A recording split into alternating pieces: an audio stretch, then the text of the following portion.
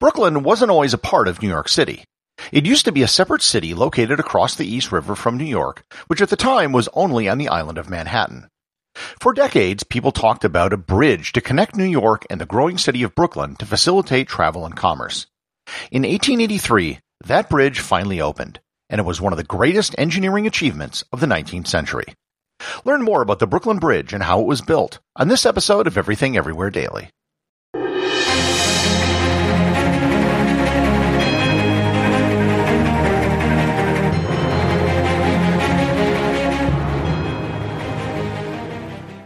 This episode is sponsored by ButcherBox. Summer is right around the corner, and that means cookouts. No matter what your preferred food is for a cookout or a barbecue, ButcherBox can help you make it the best. If you want to serve up some hamburgers, ButcherBox has grass-fed ground beef to make the perfect smash burger. Want to cook up some steaks? Well, ButcherBox has that too, with some of the best cuts of steak such as New York strip, ribeye, and filet mignon. Do you like grilled chicken? Well, ButcherBox has some of the best pasture-raised chicken that you will find anywhere. And if you really want to wow people at your next cookout, you can try grilling some of their wild-caught salmon on a cedar plank. Sign up at butcherbox.com/daily and get a special deal. ButcherBox is offering my listeners a free-for-a-year offer plus an additional $20 off. You can choose salmon, chicken breasts, or steak tips free in every order for a year. Sign up today at butcherbox.com/daily and use code DAILY to choose your free-for-a-year offer, plus get $20 off your first order. This episode is sponsored by Heaven Hill Bottled and Bond Bourbon. I recently had the chance to try Heaven Hill Bottled and Bond, and I can attest to its exceptional aromas with hints of caramel and vanilla intertwining with its oakiness, which provide a well-rounded flavor profile. Taking a sip is akin to experiencing a piece of bourbon history firsthand. Heaven Hill Distillery may be America's most quintessential bourbon distillery. Established in 1935 after the end of Prohibition, the distillery was established by the Shapira family and has remained a family-owned distillery to this day. In 1897, Congress passed the Bottled in Bond Act, which set forth strict rules for any bourbon labeled Bottled in Bond. Heaven Hill Bottled and Bond Bourbon goes beyond the stringent requirements of the law by aging its bourbon for 7 years, not 4. The end result is a gold medal-winning bourbon that truly stands out. Available nationally, look for a bottle at your local store. Heaven Hill Bottled and Bond. Heaven Hill reminds you, think wisely, drink wisely. This episode is sponsored by Audible.com. My audiobook recommendation today is The Great Bridge, the epic story of the building of the Brooklyn Bridge by David McCullough. So daring a concept as spanning the East River to join two great cities required vision and dedication of the kind that went into building Europe's great cathedrals. During 14 years of construction, the odds against success seemed overwhelming. Thousands of people were put to work, bodies were crushed and broken, lives lost, notorious political empires fell, and surges of public doubt constantly threatened the project. But the story of the building of the Brooklyn Bridge is not just the saga of an engineering miracle. It is a sweeping narrative of the social climate of the time, replete with heroes and rascals who helped either to construct or to exploit the great enterprise. You can get a free 1-month trial to Audible and 2 free audiobooks by going to audibletrial.com/everythingeverywhere or by clicking on the link in the show notes. The idea of a bridge connecting Lower Manhattan and Brooklyn went back at least until the year 1800. In 1800, however, Brooklyn was little more than a town with about 6,000 people. However, in the 19th century, Brooklyn grew rapidly. By 1850, the population had reached 100,000, and the population doubled each of the next 2 decades. The bridge, which would eventually be built, was conceived in 1852 by German immigrant John Augustus Roebling. Roebling was a noted architect who had previously built several other suspension bridges, most famously the Roebling Bridge in Cincinnati, Ohio, which at the time it was opened in 1866 was the longest suspension bridge in the world. In 1867, the state of New York approved funding for a suspension bridge from New York to Brooklyn, and a corporation was created the same year, naming Roebling as the chief architect of the project. Approval of the bridge within the city was led by Tammany Hall political machine leader Boss Tweed, who liberally bribed city officials to get it approved. The bridge, as Roebling envisioned it, would be the longest and tallest suspension bridge in the world. Moreover, the bridge would use steel cables. Almost everything at the time was made out of iron. Steel was stronger than iron, and Roebling felt that it was the building material of the future. Unfortunately, John Roebling had an accident in 1869. His foot was crushed by a ferry colliding into a dock, and he had to have his toes amputated. He then developed an infection and died within a month. The chief engineer duties were then passed to his son, Washington Roebling. Construction began in 1870, and the first order of business was the construction of the two caissons. A caisson is basically an inverted box with an opening at the bottom. The caissons were massive wooden airtight structures that were sunk where the towers were going to be located. The bottom opening of the caisson would be on the bottom of the river, and there were chambers that allowed workers to enter the caisson to excavate the soft mud on the river bottom. They had to dig down to a firm substrate under the river to start building a base for the towers. Work in the caissons was miserable, and it was the most famous part of the construction of the bridge. The air pressure inside the caisson was the same as the water outside, and there was no light. Workers would have to dig and break up large boulders to continue to make the caisson sink lower.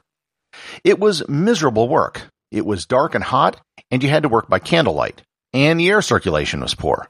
An estimated 265 men each day worked in the caissons for an entire year. Working in an environment with such high air pressure isn't inherently dangerous. What is extremely dangerous, however, is going from a high-pressure environment to a low-pressure environment quickly. What soon became obvious was that the men working in the caissons, known as sandhogs, were getting ill, and in some cases even dying. It became known as caisson disease or decompression sickness. Today, we know it as the bends. This is actually the biggest risk associated with scuba diving today. What was happening was that when they depressurized from the high atmospheric pressure inside the caisson, the dissolved nitrogen in their blood and muscles was literally turning into bubbles. The same as what happens when you open up a soft drink. Washington Roebling would regularly go into the caissons himself for inspections, and later became paralyzed after suffering from decompression sickness. He was no longer able to oversee the construction of the bridge in person, and had to observe it through a telescope from a room he had near the foot of the bridge. The day-to-day duties of the lead engineer were given to his wife, Emily Roebling. She would pass along notes from her husband to the engineers on site, and she was well versed in mathematics and engineering herself, and she held this post for the next 11 years until the bridge was completed.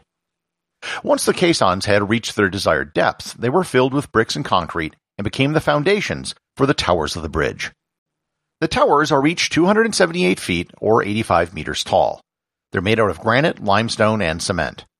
The towers were the most time-consuming part of the project, having taken 4 years to build after the caissons were finished. The towers were built with a neo-Gothic arch in the middle, but the original design by John Roebling was to have the towers look like Egyptian tombs.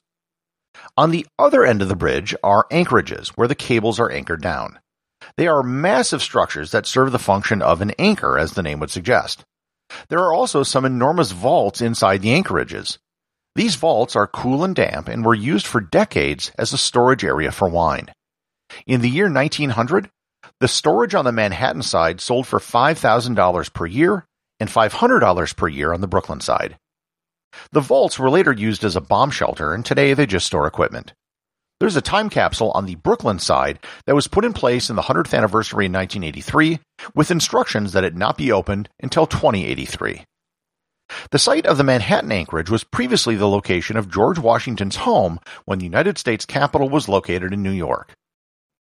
The cables, as I mentioned before, were made out of steel, specifically galvanized steel, which was a first for suspension bridges. There are 4 main cables, 2 on the inside near the median of the road, and 2 on the outer edges of the road. Each main cable is 15.75 inches or 40 centimeters in diameter. There are a bundle of 19 strands, with each strand consisting of 273 wires, for a total of 5,282 wires per cable. This was the first bridge to use this bundled wire technique for the main cables. The bridge finally opened on May 24, 1883, after 13 years of construction. The first person to officially cross the bridge was Emily Roebling.